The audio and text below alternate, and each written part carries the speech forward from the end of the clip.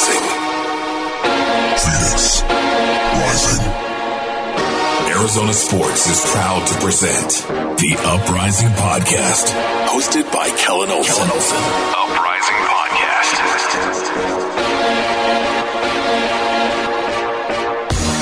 Hello there, and welcome to the Uprising Podcast, a podcast about Phoenix Rising Football Club. My name is Kellen Olson, joined as always by Jake Anderson. Jake, we are finally doing an episode that is not following a Phoenix Rising win. In fact, they lost.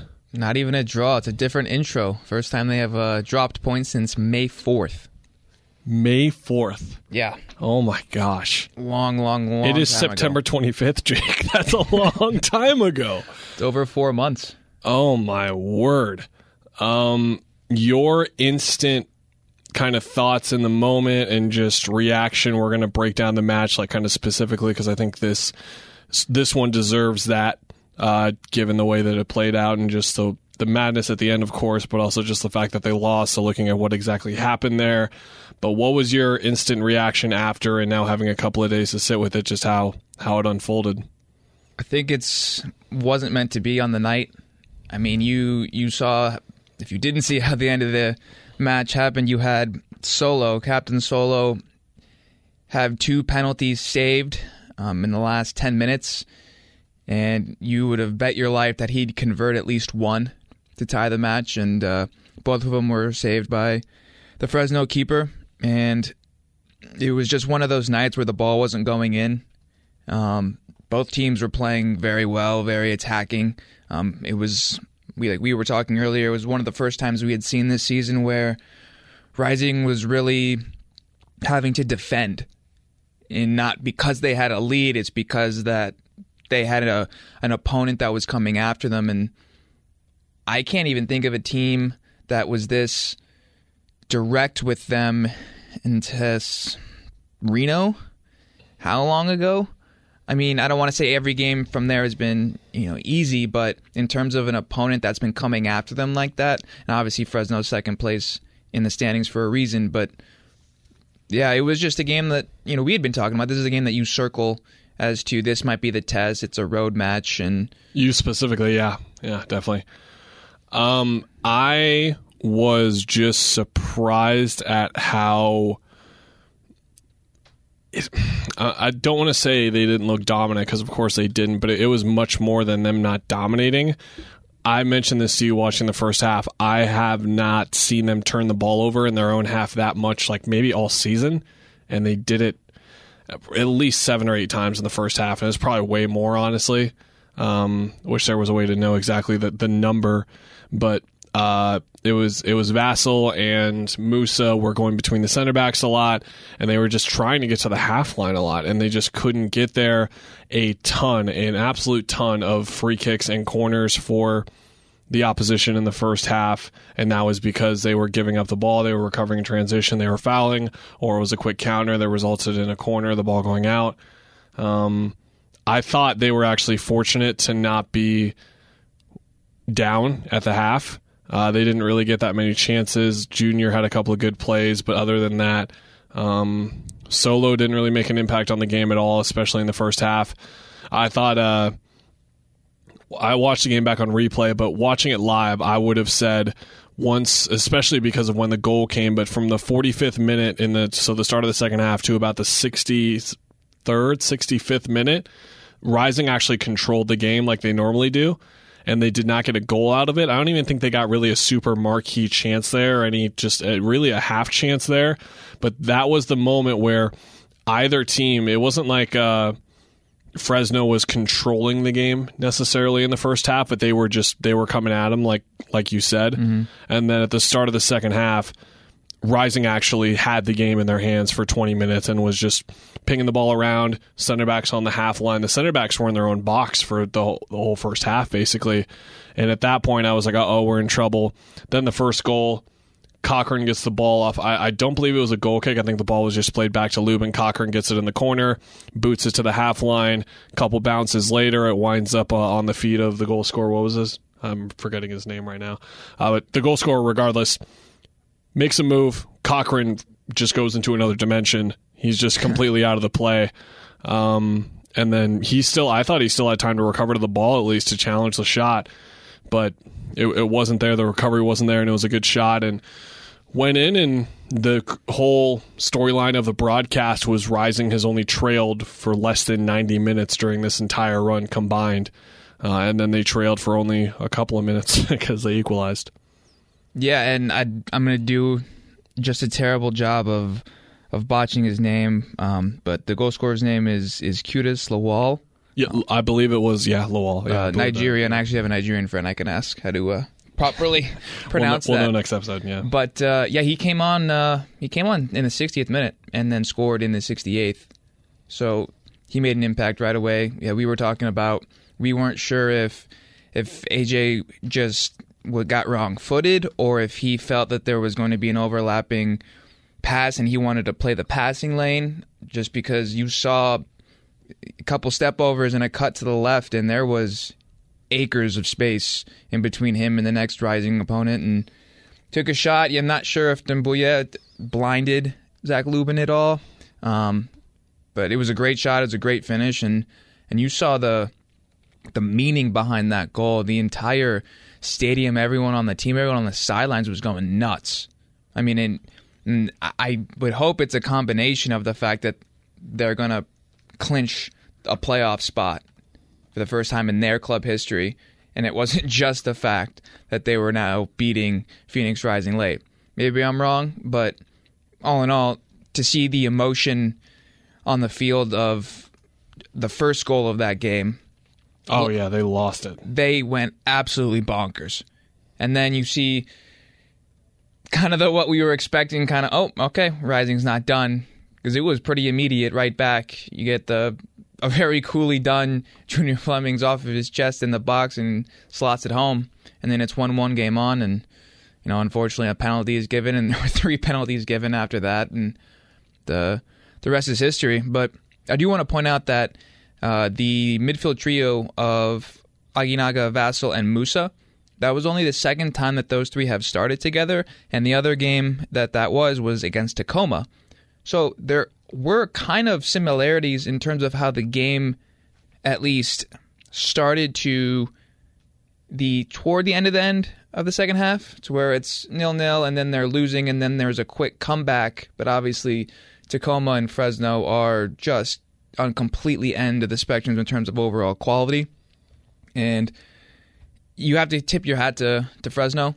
I mean, as of right now, if Rising doesn't beat New Mexico, Fresno will be the only team Phoenix Rising has not beaten this year in the Western Conference. Flemings' equalizer was just a scrap play where Musa got a quick free kick. He just booted it down there, and the defender, it was surprising because it was one of those plays where you expect Fleming's defender to be kind of in the wrong position because Musa played it so quickly. He was actually right there, just mistimed his jump, didn't get a good read on the ball. Talked about a lot coming into this, how you need Flemings and Asante to not do magical things in order to beat them. Thought Flemings' first touch qualified off his chest, lands right in front of him, slots it home. But then things got weird, man. What happened with all those pens? In terms of how they were given, how they were taken? What did you think of all 3? Because I think all 3 were questionable. I mean, some of the handballs are just like, what can you do? But I think because we live in an age now to where on any given weekend we can watch a league that has VAR and it has a replay of every single angle imaginable, and you have a second referee that can take away or give a penalty, and then we watch Phoenix Rising play and we watch USL, and it's kind of back to old-fashioned. The ref has one look at it.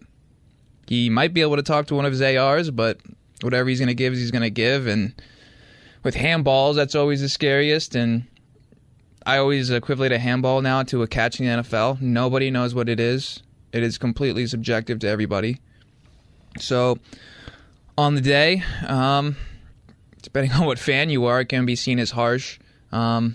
But you really didn't see too much argument from the players. I mean, usually if it's absolutely just outrageous, you'll see players just going off.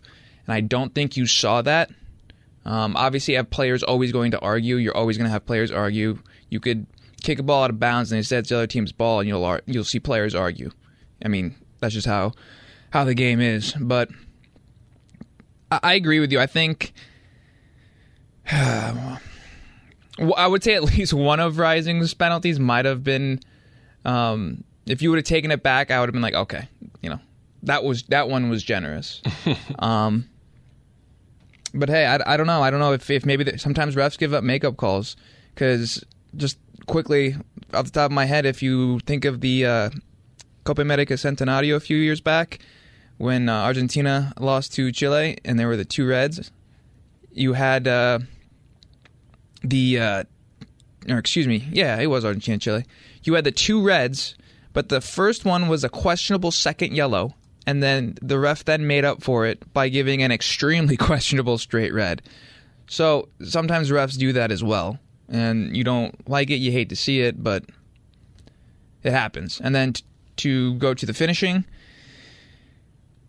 obviously we're going to focus more on Solo. The first one was, it wasn't a great pen. It was at a very easy height. It was one of those you're just trying to send the keeper the other way, and he went the correct way, so it's easily savable.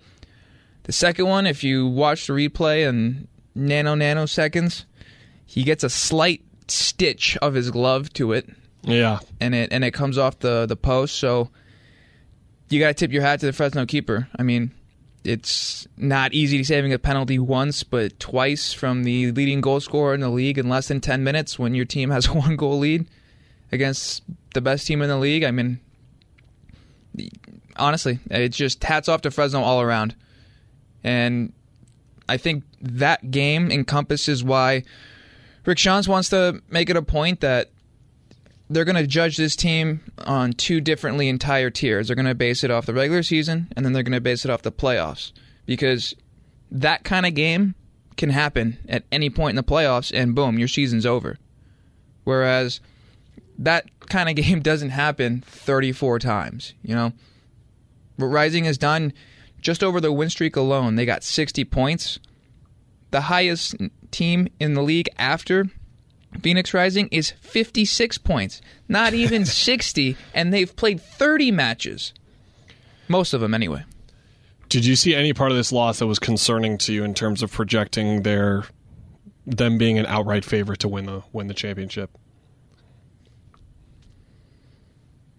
Obviously, anytime there's a loss, you can always point to things that you could say, oh, I'm worried here because what I saw in this particular match, let's say, would be the midfield battle.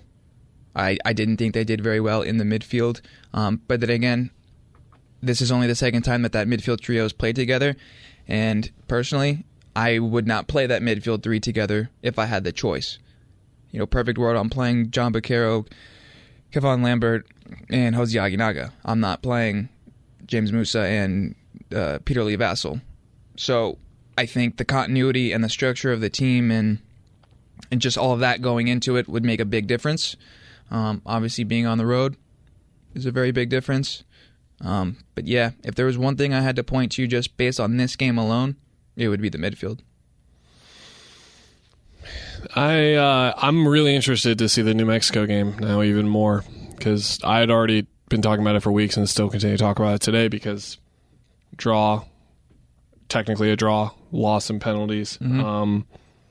Response game for them just in terms of the season, and now this is one where they're gonna come out firing. I think this was not so to kind of end on the whole win streak and everything, and looking at the loss. Did you expect it to be the loss to be a potential loss to be a game where I don't think they came out slow in this game. I don't think they came out unprepared or lethargic like you'll see in these situations sometimes.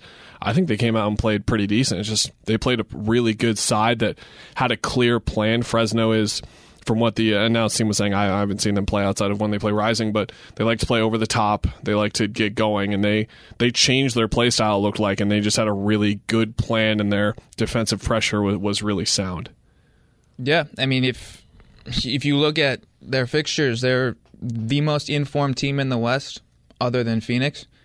And, maybe that is the formula to beating Phoenix. You don't allow Phoenix to take the ball from you at midfield or even in your own half and, maybe challenge the back line in terms of pace and over the top. And we have seen teams do that. Reno did that and had success. Didn't end up in goals, but we have seen teams do that in the past and have success. I think if you're New Mexico, it's very unfortunate. You're going to be playing a very, very pissed Rising team as they battle for their spot in the playoffs.